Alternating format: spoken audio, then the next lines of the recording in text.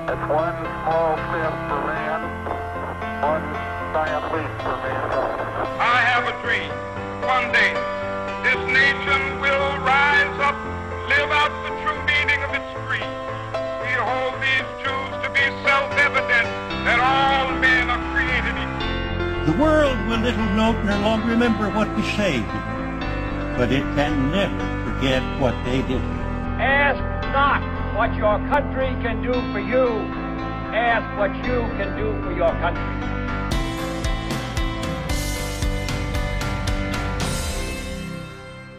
Hello and welcome to Eccentric Earth, the podcast where I, your host Amy Walker, delve into stories from across history with a guest who has no idea what the topic is going to be. Joining me this week is Holly Rose. Hi. Hello. Hi, thank you for joining us. No, this is great. I'm really excited. I'm looking forward to finding out some... See, because I love history, but I feel like I have big gaps in my knowledge, because obviously you can't know everything. It's physically impossible. But I do feel I'm a bit Eurocentric with what I know. So it's quite exciting. I feel like I'm going to learn something new. Hopefully. The pressure's on now if you're here to learn. It's we like to go for things that are a bit stranger, and history is definitely full of that. So hopefully it's going to be something that'll interest you.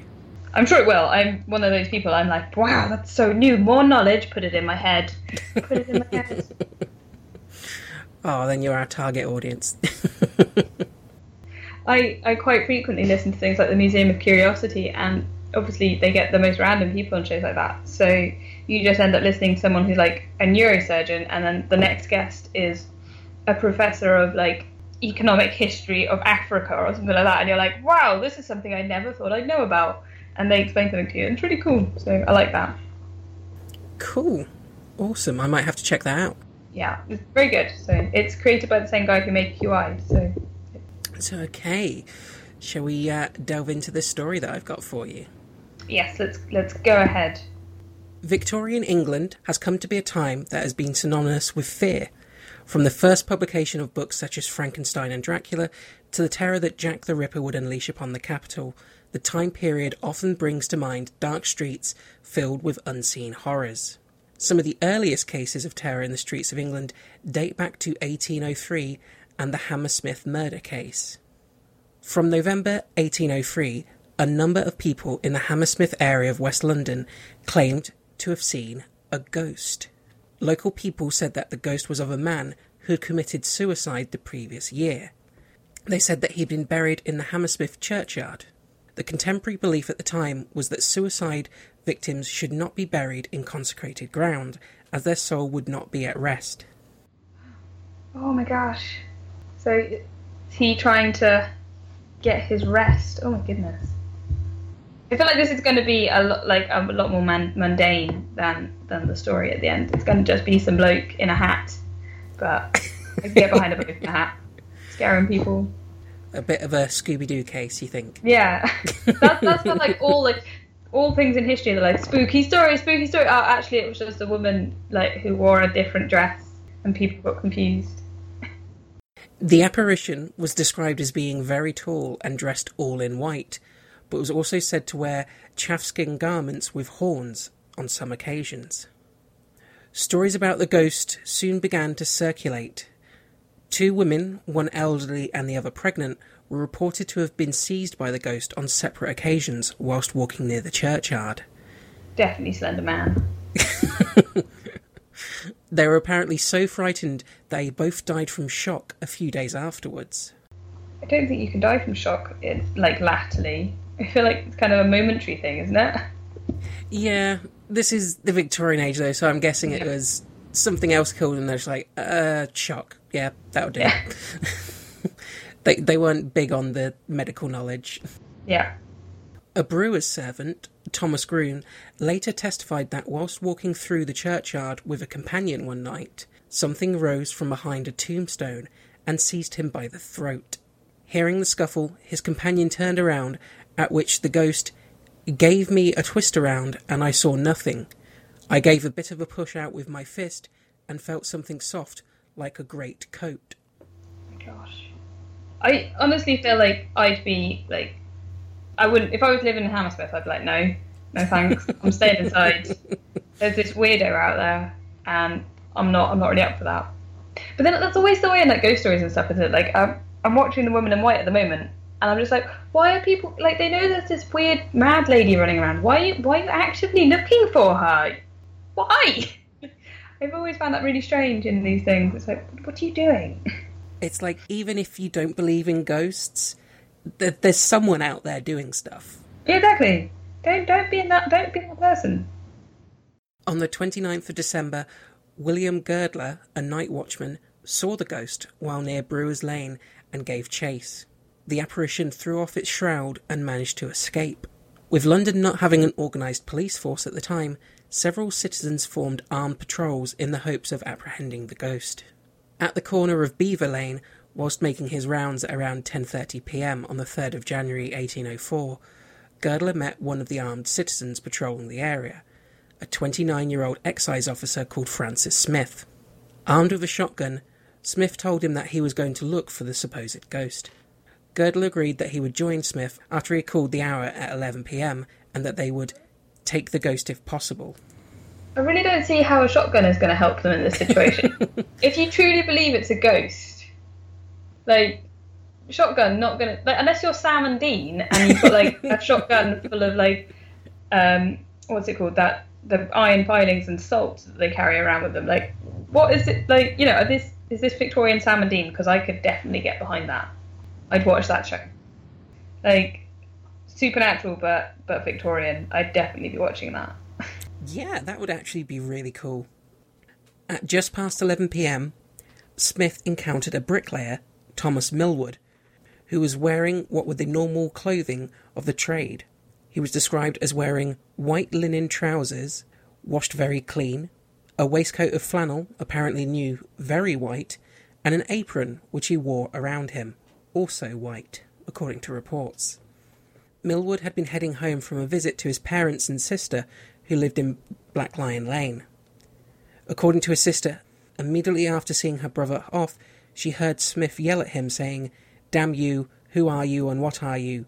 Damn you, I'll shoot you." After which Smith shot him in the left of the lower jaw and killed him. Oh my god. See, it's just bad luck that someone's out looking for a ghost and you're out at night wearing all white. Yeah. Like, that's just going to go badly wrong, let's be honest. Yeah, shot in the face, pretty wrong. Oh my god. After hearing the shot, Girdler and Smith's neighbour met Smith, who appeared very much agitated. A short while later, a constable arrived at the scene and took him into custody. Millwood's corpse was carried to a local inn, where a surgeon examined the body and pronounced him dead as a result of a gunshot wound to the face. He said that the bullet had peppered him with small shot, one of which had penetrated the vertebrae of his neck and injured the spinal marrow. Millwood went on trial for killing Smith and ended up going to prison. The huge press around the incident, however, spread the news of the Hammersmith ghost around the country and cemented the idea of the supernatural in the public's imagination. Despite the Hammersmith ghost reappearing in 1824, no explanation was ever found for the mysterious sightings. In October 1837, a girl by the name of Mary Stevens was walking to Lavender Hill, where she was working as a servant after visiting her parents in Battersea. On her way through Clapham Common, a strange figure leapt at her from a dark alley. After immobilising her with a tight grip of the arms, he began to kiss her face while ripping her clothes and touching her flesh with what were described as claws. I just think that's like, obviously awful experience for this young lady, but not a ghost, just a normal human awful thing. More less supernatural, more just weirdly rapey. Because I honestly don't think ghosts are that into that. Like, if you're dead, why would you jump out on girls and like attack them? Like, you're surely going to be more into the like floating pots and pans and stuff malarkey because you're dead. Why at this point? There's no. And if you're like dead and randy, then you're probably going to do the floating through walls into people's bathrooms and shit, aren't you? Not going to like attack people. Yeah. I don't know. Maybe I'm just like way too just thinking this through way too much, and maybe some dead people are just as bad as alive people. True, Yeah. Although you never do, it's always ghosts getting randy with people. It's never, I walked into a haunted house and saw two ghosts doing each other kind of stories. No, like, it's always like, I want to be with that alive person. That personally, that makes me feel that that's not a ghost. Like, if I was a ghost and there was another ghost, I'd be like, right, this seems to make more sense. We're kind of more compatible on a, like, ethereal plane kind of level, whereas not so much with humans anymore, because we're dead. Like, you know, in the same way that, like, vampires with humans always goes wrong, never works. No matter how much you try, it's never going to work. Come on, the undead just got to stop trying. Dead people stick with dead people. That's the message of this podcast. Yeah, come on, like, I get it, you know, you're not undead, not, you know, undead, yes, people, no, I understand, you know, you're still people, even if you're dead, but, you know, gotta maybe think if there's some boundaries there, maybe some, like, issues with rotting flesh, or, you know, ghosts are meant to be quite cold, right? When you touch them, like, it would just be a whole thing, honestly. Sorry, I'm thinking into this way too much. Is this the first time you thought about this? Because it sounds like it may have been something you've considered before. I read a lot of Terry Pratchett. I feel like this is something that has come out of that. Like, you know, people think about this stuff, so, yeah. Okay, fair enough. Yeah. I'm going to blame Terry Pratchett for this. It's entirely his fault. He's not here to argue with me, so clearly it's his fault. You know. That is an acceptable defence. I will allow that. In her panic, Mary screamed, making the attacker quickly flee from the scene. The commotion brought several residents who immediately launched a search for the aggressor, but nothing was found. The next day, the same figure was seen by another victim. Reportedly, he jumped in the way of a passing carriage, causing the coachman to lose control and crash, which resulted in severe injury to himself. Several witnesses claimed that the man escaped by jumping over a 9-foot wall. Gradually, the news of these strange incidents spread, and soon the press and public gave him the name Spring-Heeled Jack. Oh, I've heard of him. I'm suddenly like, oh my god, I know this name, and I've never actually heard the story behind it. That's so cool. Yeah, I found this is one where it's like, a lot of people seem to know him, but don't know where he came from. Yeah, it's cool though. Yeah, I honestly thought he was just fictional. Because, so an acquaintance of mine runs an audio drama that's called Spring-Heeled Jack. And it's cool. Kind of about sort of this character, but, and now I feel bad because I've never actually listened to it properly, but I did support their Kickstarter, so I can't feel that bad. Like, they gave you money. I will give you money, but not my time. Yeah, it's like, I just don't have enough time, guys. Come on. Yeah, it's kind of interesting to hear where the name and stuff comes from, though. So that's cool. Like, I'm very excited. I feel like this is meeting of minds here. It's good. A few months after the first sightings, on the 9th of January 1838, the Lord Mayor of London, Sir John Cohen, revealed at a public session held in the Mansion House an anonymous complaint that he had been received several days earlier, which he had withheld in the hope of obtaining further information. The correspondent wrote, "It appears that some individual, of as the writer believes the highest rank of life, have laid a wager with a mischievous and foolhardy companion, that he durst not take upon himself the task of visiting many of the villages near London in 3 different disguises, a ghost, a bear, and a devil, and moreover that he will enter a gentleman's garden for the purposes of alarming the inmates of the house. The wager has, however, been accepted, and the unmanly villain has succeeded in depriving several ladies of their senses, 2 of whom are not likely to recover, but to become burdens to their families." Oh my gosh. I feel like that's like old Victorian euphemism for he knocked him up. It could be that. Yeah. Well, he did, like you said, he got very rapey with that first woman, so. Yeah. I feel like this guy's just like sort of a serial and awful. Like let's stick to the supernatural version of it. Like the other version is less fun. Yeah. Okay. Let's go back to the supernatural thing. Yeah. Ghost scared people. Yeah. The letter continued on to say, "At one house, the man rang the bell, and on the servant coming to open the door, the brute stood in no less dreadful figure than a spectre clad most perfectly. The consequence was that the poor girl immediately swooned, and has never from that moment been in her senses. The affair has now been going on for some time, and strange to say, the papers are still silent on the subject. The writer has reason to believe that they have the whole history at their fingers, but through interested motives are induced to remain silent. Oh, so like it's a whole conspiracy theory now. Like we're at that point. Yeah, so they think the papers know something but are staying quiet. This just seems like... I know it's very different language, but it still seems like a very strange letter to send the mayor. Yeah. It feels like one of those guys in like a Reddit forum.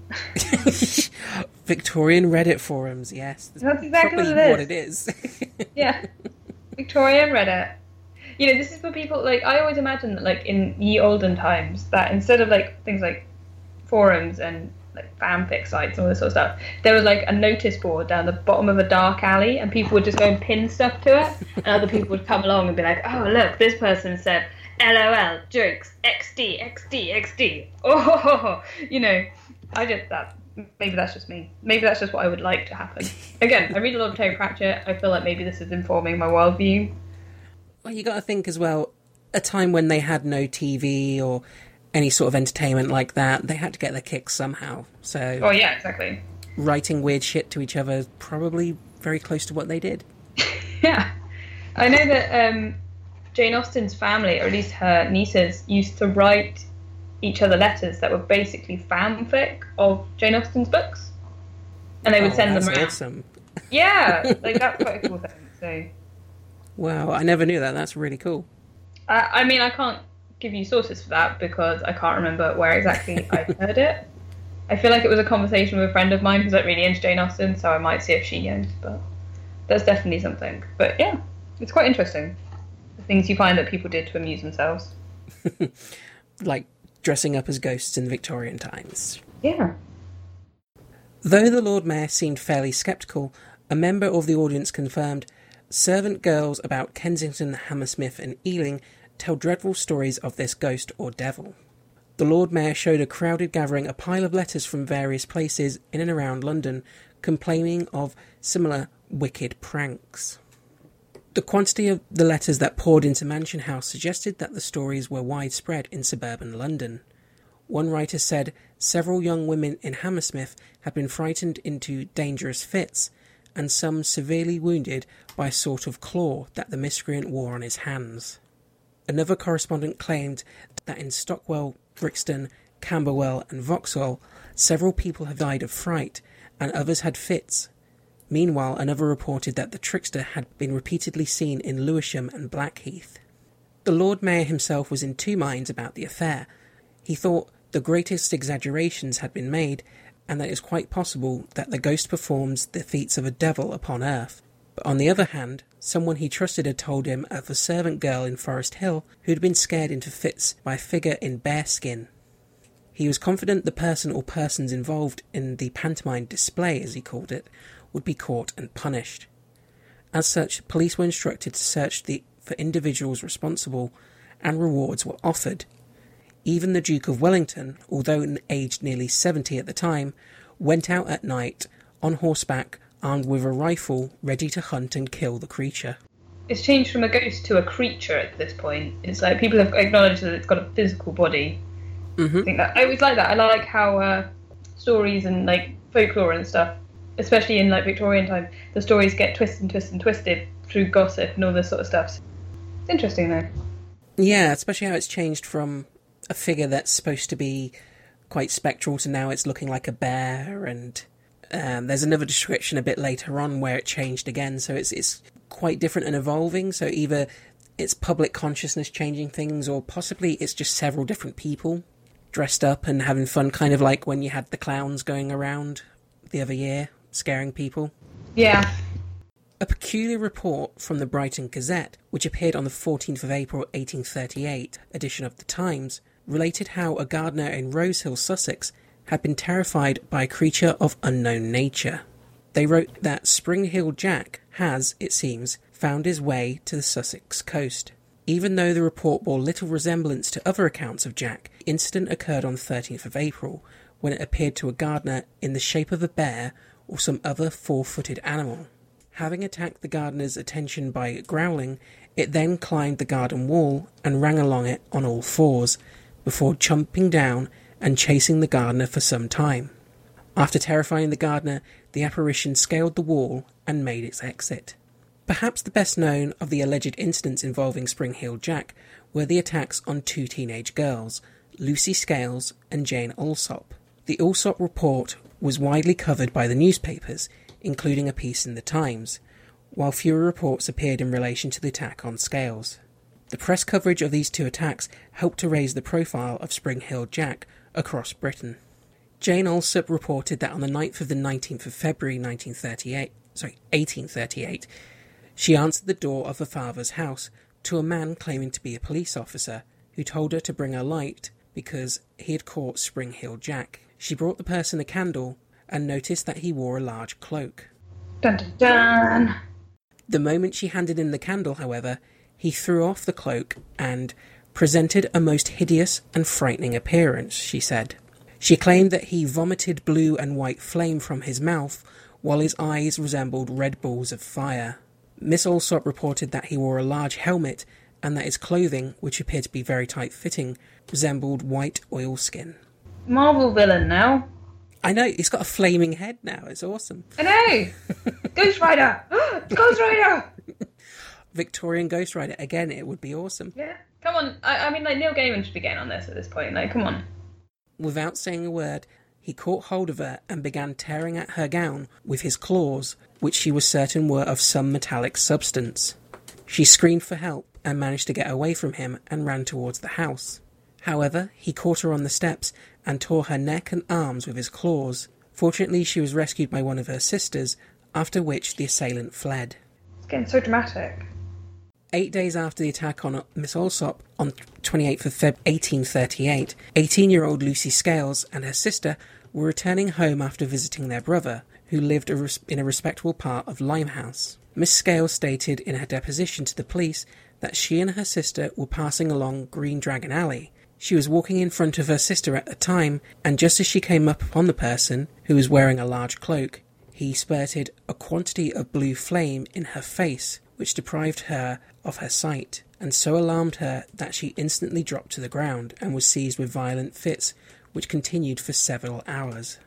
Her brother added that on the evening in question, he had heard the loud screams of one of his sisters moments after they had left his house, and on running up the alley, he found his sister Lucy on the ground in a fit, with her sister attempting to hold and support her. She was taken home, and he then learnt from his other sister what had happened. She described Lucy's assailant as being a tall, thin, and of gentlemanly appearance, covered in a large cloak, and carrying a small lamp or lantern similar to those used by police. The individual did not speak, nor did he try to lay his hands on them, but instead walked quickly away. Every effort was made by the police to discover the author of these and similar outrages, and several persons were questioned, but those were set free. The Times reported that the alleged attack on Jane Alsop, under the heading "The Late Outrage at Old Ford," this was something with an account of a trial of one Thomas Milbank, who immediately after the reported attack on Jane Alsop had boasted in Morgan's Arms that he was Spring-Heeled Jack. He was arrested and tried at Lambeth Street Court. The arresting officer was James Lee, who had earlier arrested William Corder, the Red Barn murderer. Milbank had been wearing white overalls and a greatcoat, which he dropped outside the house, and a candle he dropped was also found. He escaped conviction only because Jane Alsop insisted that her attacker breathed fire, and Milbank admitted he could do no such thing. Shockingly, he can't breathe fire. That's a great way to get away with something. It is. It's like, well, you know, clearly I can't breathe fire, so it wasn't me.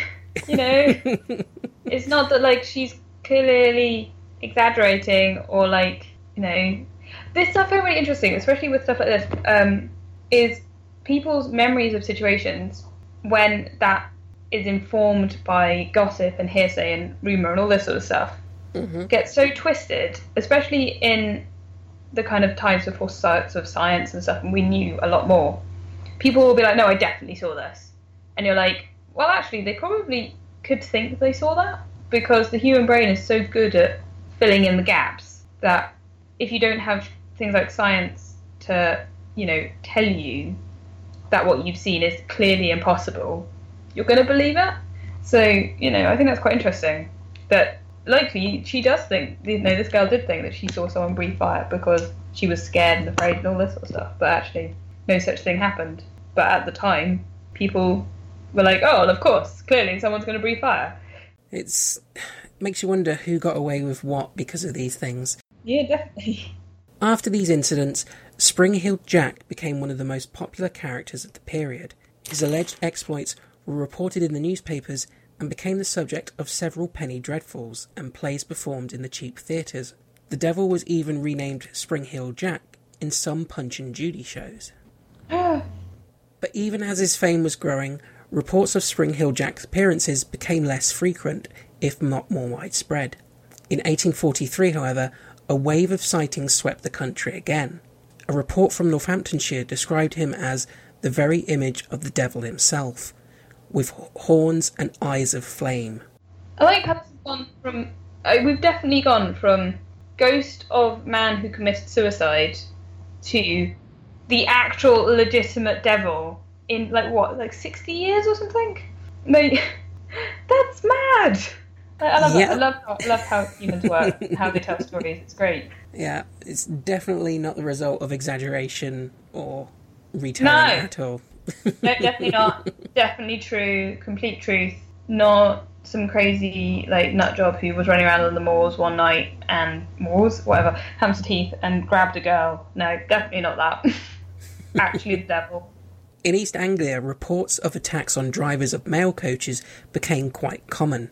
In July 1847, a Spring-Heeled Jack investigation in the Tynemouth area in Devon led to Captain Finch being convicted of 2 charges of assault against women, during which he is said to have been disguised in a skin coat which had the appearance of a bullock's hide, skullcap, horns, and a mask. The legend was also linked with the phenomenon of devil footprints, which happened during the same period. In the beginning of the 1870s, Spring-Heeled Jack was reported again in several places distant from each other. In November of 1872, the News of the World reported that Peckham was in a state of commotion owing to what is known as the Peckham Ghost, a mysterious figure quite alarming in appearance. The editorial pointed out that it was none other than Spring-Heeled Jack, who had terrified a past generation. Oh my gosh. Similar stories were published in the Illustrated Police News in April and May 1837. There were numerous sightings in Sheffield of the Park Ghost, which locals also came to identify as Spring-Heeled Jack. See, he's kind of now just become a part of folklore, hasn't he? He no longer has sort of any basis in any sort of reality. It just become this figure that people talk about.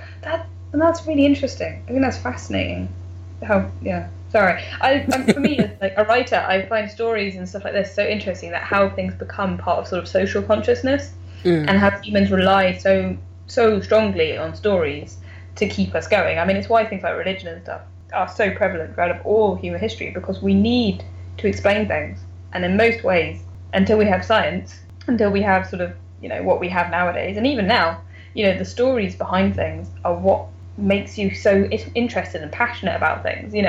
Even science, the theories that people come up with, it's storytelling to a greater or lesser extent. I mean, yes, there's lots of maths involved as well, but the idea that someone went, what if we could actually get out and see what was in space? And it's because they're inspired to find out what's there and what the stories are there, rather than, and I think that's so interesting. I think that's how humans work, is this base level of ideas of social consciousness, social ideas and stories being passed around that inform us as people. So it's really interesting with this, because that's basically showing how it's gone from a guy who was vaguely seen walking around in one area of London to suddenly become a countrywide thing of Spring-Heeled Jack, it's the devil, all these descriptions of him and all this sort of stuff.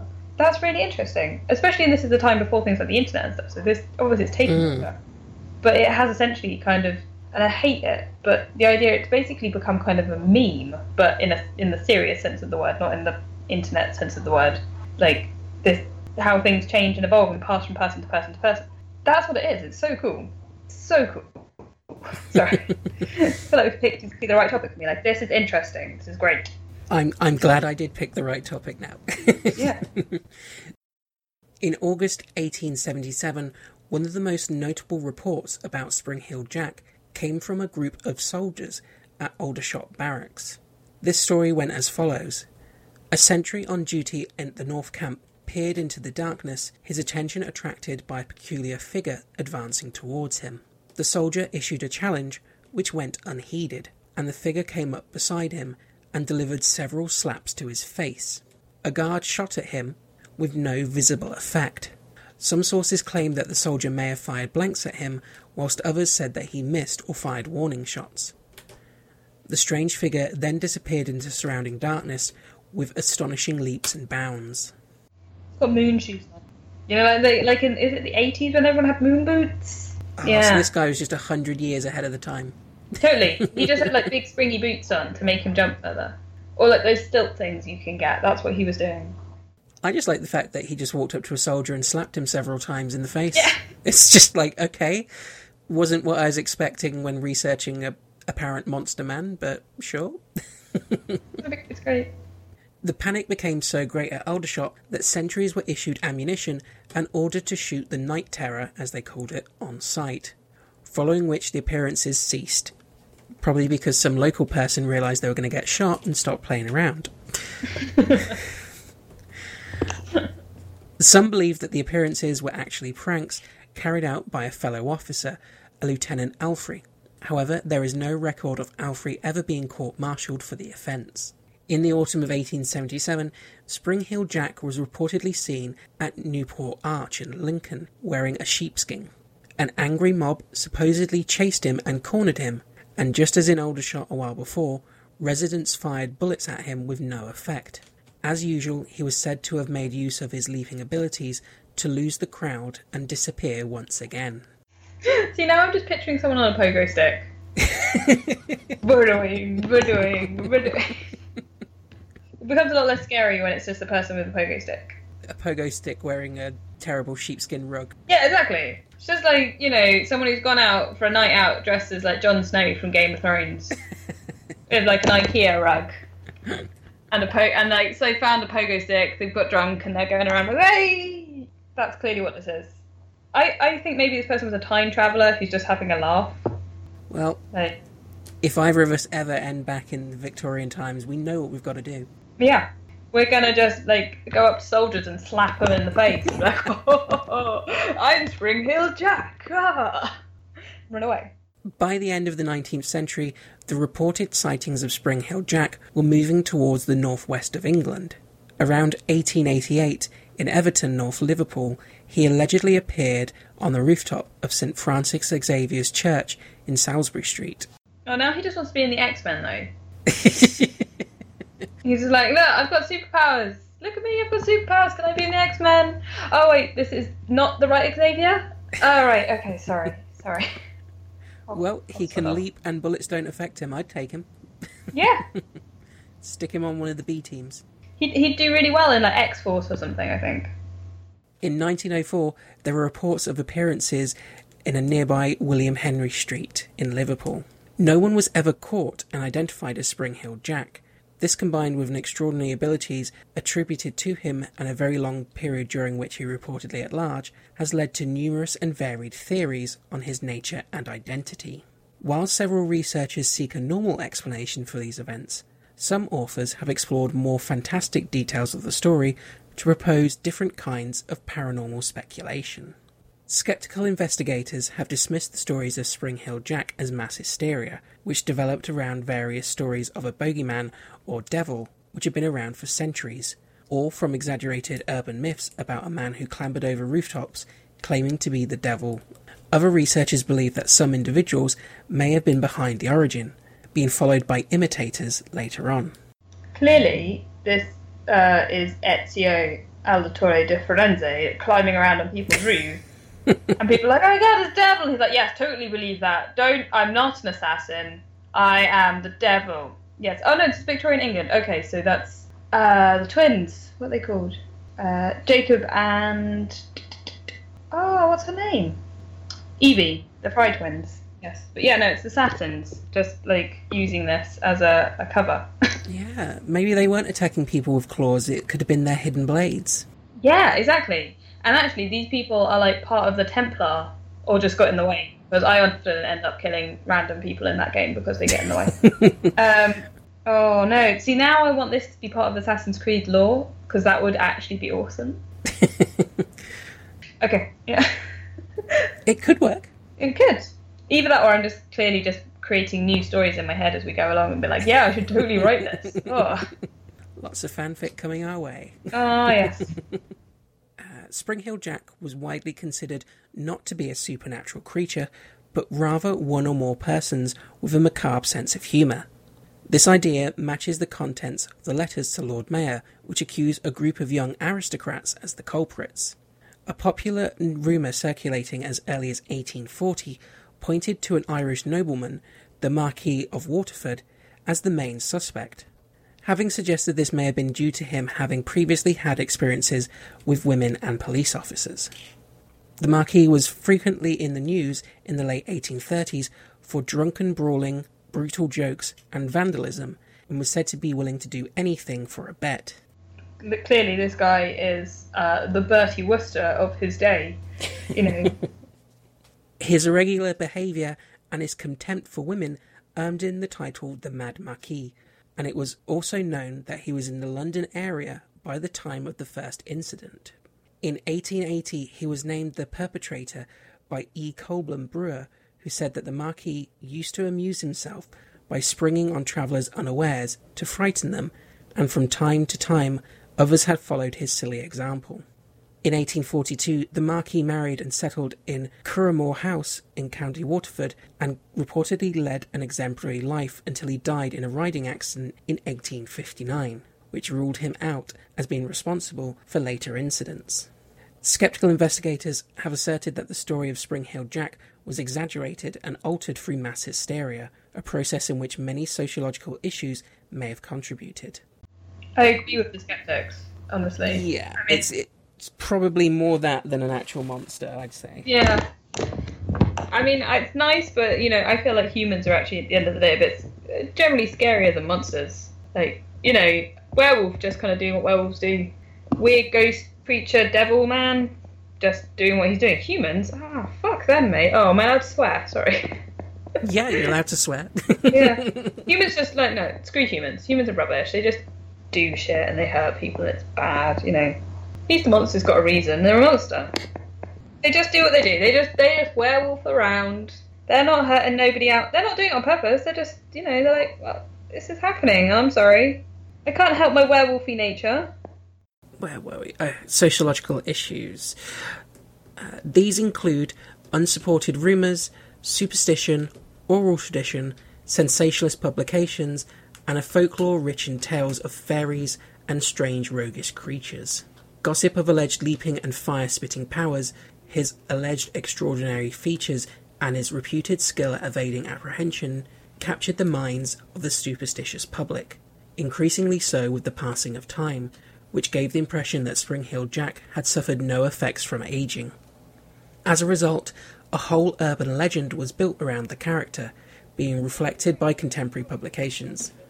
A variety of widely speculative paranormal explanations have also been proposed to explain the origin of Spring Heel Jack, including that he was an extraterrestrial entity with non-human appearance and features, such as retroreflective red eyes or phosphorus breath, and a superhuman ability derived from living on a high-gravity world, with his jumping ability and strange behaviour being explained away.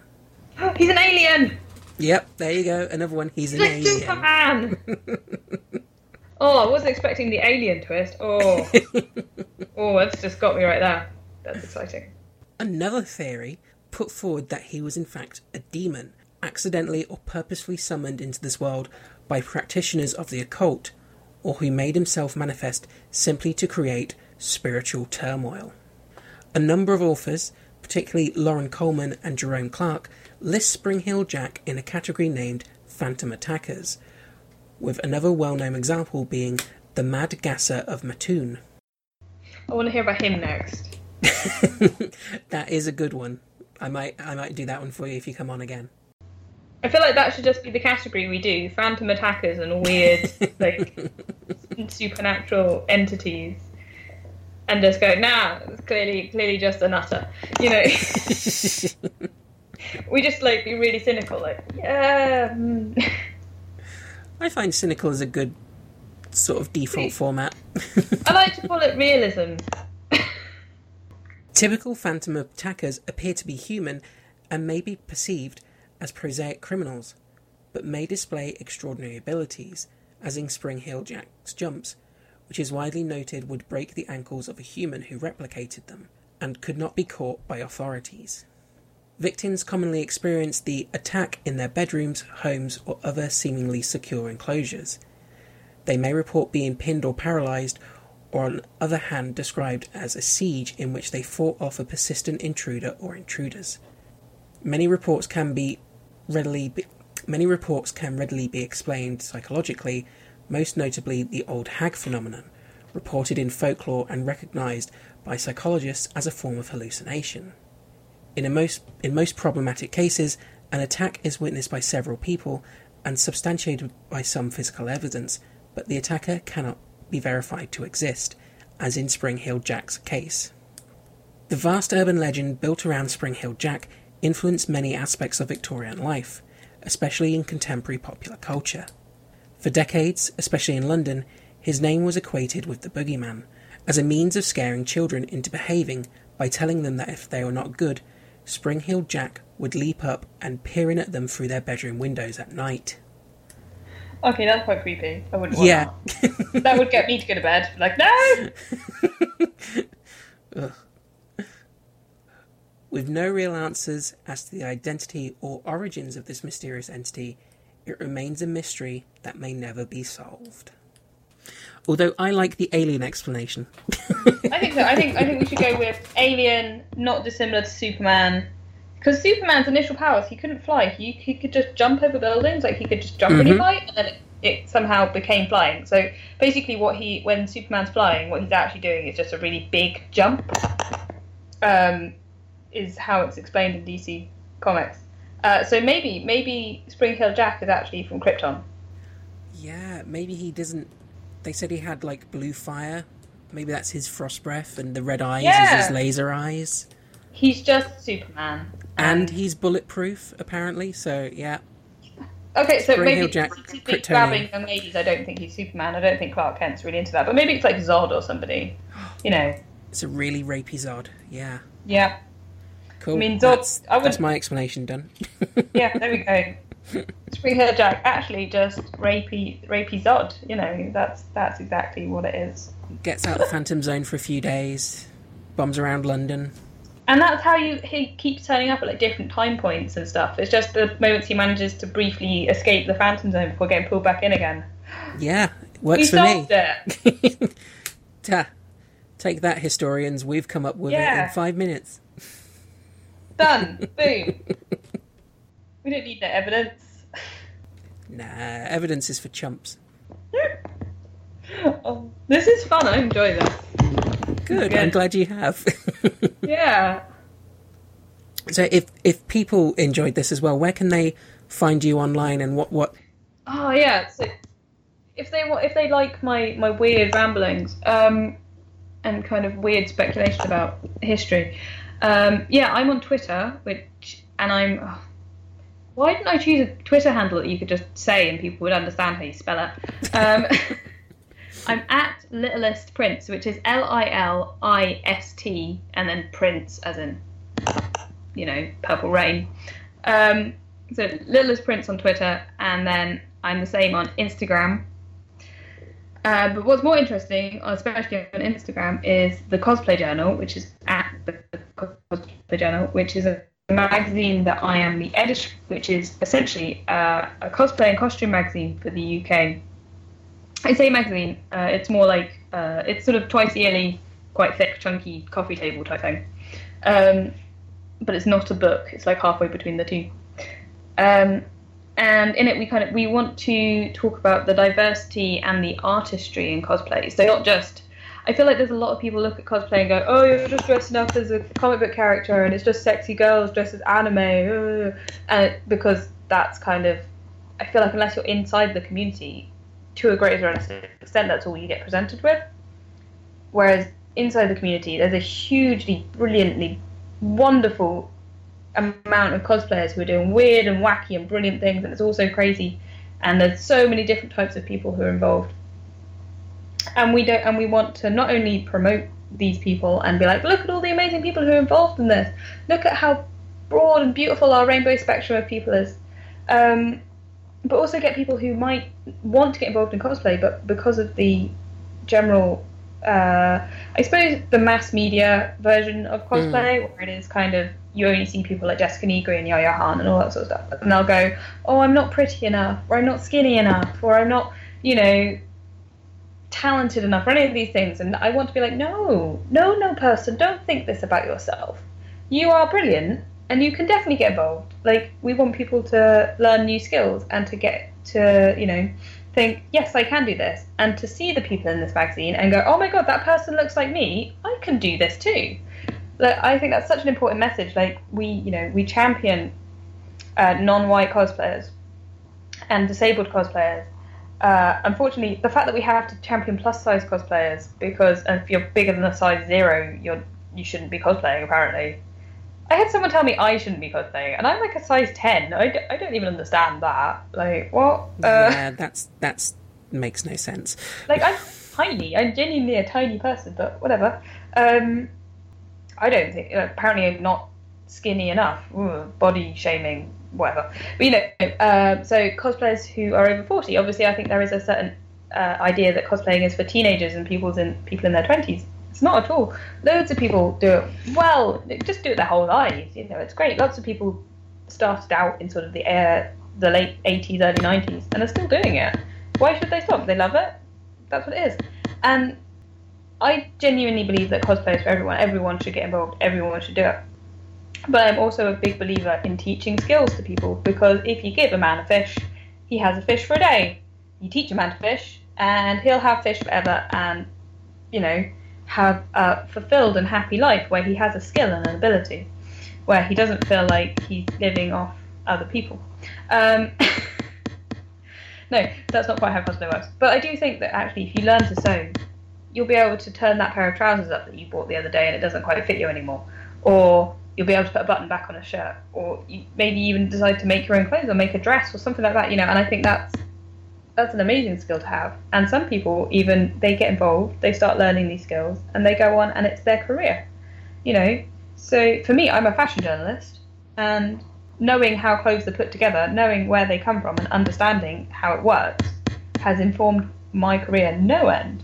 So I might not be actively making costumes or making clothes for a living, but cosplaying as a whole and learning how to sew and how to make things and how to make props and stuff has meant that I now understand a lot more about the fashion industry and the industry I work in. And I think I don't see that as a bad thing. I know that some people will be like, oh, telling people to make their own stuff, that's so elitist of you, people can just buy it. And I'm like, yeah, if you want to, that's fine. I'm not going to say it's a bad thing. It's not. If that's what you want to do, that's what you want to do, and that's okay. Not everyone has the time, not everyone has the money. I understand that. I completely understand that. But I would totally say that if you're thinking about buying an expensive costume, maybe take a moment and think, how much would it cost me to go to a night class and learn how to sew? And then how much money is that going to save me in the future? And the answer is none, because cosplay is ludicrously expensive. But, you have a sense of purpose and achievement. I'm not selling this. But, I just feel like cosplayers they're underrated as artists. Because a lot of the time they are looking at somebody else's design and recreating it. Firstly, that's definitely not always the case. A lot of people design their own stuff or redesign things or change things. And secondly, just because you're looking at somebody else's design, so a drawing on a page that is 2-dimensional, you have got to work out how to make that in 3D a lot of the time. Or if you see something in a film like Star Wars or whatever, you've got to go, how on earth did that person make that Stormtrooper armor? And you've got to think about how to do that again. So I think there's a huge amount of skill and talent involved in it. Like I said, it leads on to a lot of people go on to work in theatre and film, and a lot of people go on to work in fashion. and others may go on to work as designers or photographers. Loads of things come out of it. There's so much you can do. And it's just a wonderful community as well. I think there's a lot of love and a lot of passion involved in it. And we shouldn't disregard that just because it's a bit nerdy. I think there's a lot, as a hobby, I think there's a lot more skill and community and drive than there are in many, many hobbies, especially as adults. Because once you get past the point of, with like sport or anything like that, once you get past the point of you're not going to be a professional, you know, it doesn't have the same kind of level of drive. Whereas with cosplay, you may not become a professional. It may just be your hobby, but that doesn't stop you from learning and building and getting better and better and better every time you do it. And I think that's brilliant. I think as a hobby that can better you as a person and better you in your life, that's great. That's really great, you know. So that's kind of what we're trying to promote. We're trying to, you know, get people involved who wouldn't necessarily think that they could do it, but they definitely can. Everybody can do it. Everyone can get involved. Everyone can find their own way of doing it and their own path and their own journey in cosplay, which is a bit pretentious, but whatever. And I think that everybody is capable of learning and growing and all that stuff. And I think that's a very positive outlook to have for a magazine, because I think a lot of the time, especially fashion magazines and everything, are just going, oh, look at her boobs fell out of her top, or, oh, cellulite, poke it. You know, we ain't doing that. We're going, everyone, all shapes, sizes, whatever, colours, ethnicities, I don't care. You can look like whatever you want. I don't care, as long as you are exciting and passionate and you want to do well in your life. That's what we want to promote. So I feel like we're super positive. Yeah, it does sound awesome. It's something I've been aware of for a few months now, having followed you on social media, and it is cool and exciting to see. And if people do follow you on any of your online accounts, they will get to see Yes, I talk about really creative cosplays, and it's not just like a lot of the standard ones you see where it's a superhero outfit or something like that. You get really creative, especially with your sewing and yeah. You'll show pictures. I've got this fabric, I'm going to turn it into this, and you'll show people the stages, and it's really interesting. I don't like it when you just see that someone's gone, I've got a cosplay, here's my cosplay, here's my pictures of it finished. Like, that's fine, it's fine, there's no issue with it, but for me, the whole point is that you're making it, and, well, at least I'm making it, and I'm doing the work, and I want to show that to people. I want to show them how I've done it, and how I've gone from A to B, and, like, every little weird bit that's happened in the middle, because that's fascinating, isn't it, just seeing how it's made? So interesting. We never see that nowadays, because everyone buys things off the rack. They don't make their own stuff. Nobody sees it. We've gone from a society where everyone knew exactly how to make a dress and a shirt and a pair of trousers and all this sort of stuff because they had to nobody having a clue. And it's, you know, it's such a problem in fashion that you have loads and loads of people. Most people don't know how their clothes are put together, and they don't know where they came from, and they don't know what fabric it is they're wearing or any of this stuff. I think that's really important, especially now we're thinking about sort of environmental things. The amount of, we can't just have disposable fashion anymore. We just can't. We need to go backwards, and we need to go back to the idea of slow fashion, where you make your own stuff, or you recycle, you reuse, make, do, amend, all of this sort of stuff. It's so important that we do that, and that's why that's a massive part of what I show in my accounts online and on my blog, which I will go to in a minute, is fashion and costume that takes time to make and takes thought process and all this sort of stuff. But at the end of it, it's not going to fall apart. It's going to last years, and it's going to keep going. And I think that's a big deal right now when we're thinking about trying to save the environment. You know, the amount of energy and everything, and man hours, and the people who get abused and all this sort of stuff in these factories because we want another pair of jeans. It's not sustainable, and we've got to start thinking about it. I'm actually going to big up the fashion revolution, because that's definitely a blog and like a movement that people should be getting behind if this is something they are passionate about, and we all should be. In the same way that we all don't want to, you know, everyone's stopping using plastic bags, we need to start thinking about things like Primark. And I get that money is an issue. I get that, and I get that not everyone can afford to go and buy a pair of boots or something that's going to last them 10 years. because a pair of DMs is 120 quid. I get that. But as a society as a whole, we need to start thinking about it and thinking, how do we deal with this so that people who can't necessarily afford to do that don't feel left behind. And I don't have the answer to that, unfortunately, but I think a big part of it is starting to make your own stuff again. It is expecting to repair things again rather than just throwing them out. And I think it's, vintage is a massive part of that.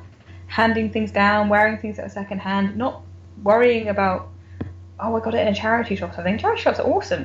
Most of my clothes come from charity shops, Charity shops are handmade. That's how I live. So I think it's great. I think you can look great doing that.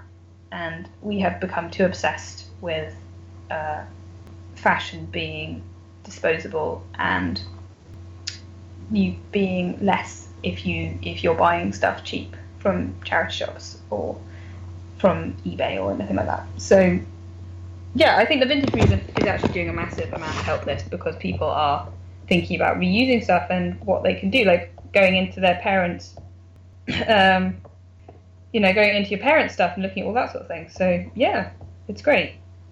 That's me. That's my little soapbox that I live on. No, it's good. You're clearly very, very passionate about it, and I think it's one of those things a lot of people probably wouldn't really think about initially, but you can get them interested in that, and if cosplay is the way they break through into that, that's awesome, because cosplay is awesome. It's fun. Come and be a geek and learn something and develop, and check out the Cosplay Journal, because it sounds absolutely awesome. It should be awesome. And we've just started, I have just started working on volume 2, because so I start thinking about the next volume about a month before everybody else. So in like a month's time, I'll start being like, photographer, come here, photographer. We need to go do pictures. And they'll curse my name for the amount of photographs they have to take and edit. And then I'll be like, hello layout, because I run the whole show for my sins, and I really enjoy it. I love what I do. I'm not going to say I love being an editor. It's great, and I love writing. But it's like herding cats a lot of the time. Like, oh my god, where is this article? Why isn't it here? Why am I going mad? Where is this photograph? Why have you not got the photograph to go with the article? It's not that bad. It's not that bad. They're very good, but my brain is just going 100 miles an hour most of the time. So, yeah, it's fine. It's all good. It's all dandy. I think my laptop's going to die in a minute. Oh, let's make sure that doesn't happen. Where's my cable? Oh. There we go. Saved. Fine. Cool. Is there anything else that you wanted to promote as well? So my blog is my blog where I predominantly talk about fashion on my blog, but I do also talk about costume design and cosplay on there as well. But I run a blog for it's about non-binary fashion and I don't mean androgynous. I think a lot of people feel like I mean androgynous. I don't. I mean being non-binary and also being involved in fashion. And that does not mean you have to look like David Bowie or Tilda Swinton or any of these kind of hyper-andro people. That is not what non-binary means, and I feel like lots of people think that. And so what I do is I talk about how, as a non-binary person, I interact with fashion and have found my way through that. And have found a way of presenting myself where I'm comfortable and happy with who I am without sort of... how to describe it, like compromising my love for fashion and my love for big poofy dresses because they're hyper feminine, or like ridiculously tailored suits because they're hyper masculine. It's like, no, I don't want to compromise my love for either of these things because I love it all. I love all of this. But as a non-binary person, my clothes are just as non-binary as I am. I'm wearing them, they're my clothes, so they're my gender. That's on you if you don't think that, not me. So that's kind of what I talk about. I talk about that a lot, and I also have a bit of a every so often I have a bit of a rant about costume design, or I talk about things like chap, because I love chap fashion, And I don't mean chap as in like cowboys. I mean like boaters and tweed jackets and top hats and all that sort of stuff. So, I'm very into vintage. So that's what I do in my real life, is I write about vintage fashion and vintage lifestyle. Cool. Which is fun. Actually, it's really fun. I enjoy my life, though it doesn't make a huge amount of money at the moment. Freelancing, yay, woo! Yeah. One day. Got to do what you love, and hopefully money will turn up at some point. Yeah. Exactly. Do what you love, and everything will eventually come good. I hope. Anyway. But yeah, I think that's everything. Is that everything? Yeah. Follow me on Twitter and you'll get all of my nerd stuff anyway, because I promote everything on there, like including my Patreon. Because if you like, I'm not saying go follow my Patreon, guys, because you've only just met me. But if you like what I'm doing and you like the Cosplay Journal and stuff, and you kind of follow me a bit on Twitter, and then you'll see that I have a Patreon, and you could maybe drop me some money on there. And if you do, you get some nice cosplay prints once a month. Woo! Support me for $5 a month and you get cosplay prints. Woo! Isn't that exciting? Yeah. My Patreon's I'm a bit rubbish at updating it, but I do remember to send out rewards, so don't worry. I do remember to do that. The bit that everyone being said, wants. I am doing a photo shoot over this weekend, which is an exclusive to my Patreon. So if anyone's interested in my cosplay, that's where they get to see it now, because reach is awful. Cool. That's there a you whole go, people. That's where you got to head now. Head over to Patreon. Or just head over to Twitter. Twitter's much better. I don't want people. I feel bad now. No, don't get Twitter. Just come follow me on Twitter, just for my ramblings, because it's quite a lot of me rambling about gender and stuff. But then I also, because I'm a big nerd, I also talk about Star Wars a lot, and I'll end up talking about the Avengers a lot as soon as I feel like we can talk about it without spoiling it for people. Because I have a lot of opinions about that film. I've been eagerly awaiting to see your opinions on it, but like you said, it's knowing when we can talk. I think I'm going to give it a couple more weeks, but I have like a lot, and none of them are. I feel like I have completely different opinions than most people I've seen, and I'm there like, oh, it's going to get controversial, guys. It's going to get controversial. Now I'm really interested. Yeah. And so my Twitter, I also talk a lot about fashion, and I post all of my blog posts on that. So if people want to read my blog, that'll be my Twitter and my Instagram. But yes, no, follow my Instagram and my Twitter both have the same handle, which is at Littlest Prince. So LILIST Prince. Awesome. And if you enjoyed this episode, you can follow us as well over on Twitter. Our handle is at eccentric_earth. You can also find us on Facebook by going to facebook.com/eccentricearth. And we're on Instagram as well. We try and keep all of our social media platforms up to date with news about upcoming shows and new releases, as well as posting history facts about things that happened on that day in history. We try and find weird and obscure things, so if you're into your history, go check that out. And you can find the show on all major podcast providers and on YouTube, so make sure you subscribe or click the follow buttons so that you don't miss any episodes. And if you want to give us any feedback or suggest any future topics, our email address is eccentricearth@outlook.com. It's been an absolute pleasure having you on, Holly. I've had a lot of fun with you on this topic. Fun. It's been so much fun. I've really enjoyed this. Good. Like I said, I always get worried the first time I have someone on because I don't know their tastes yet, but I think I lucked out with what I picked for you. Yeah. But that's brilliant, and thank you everyone for listening, and we'll see you all next time. Bye. Bye.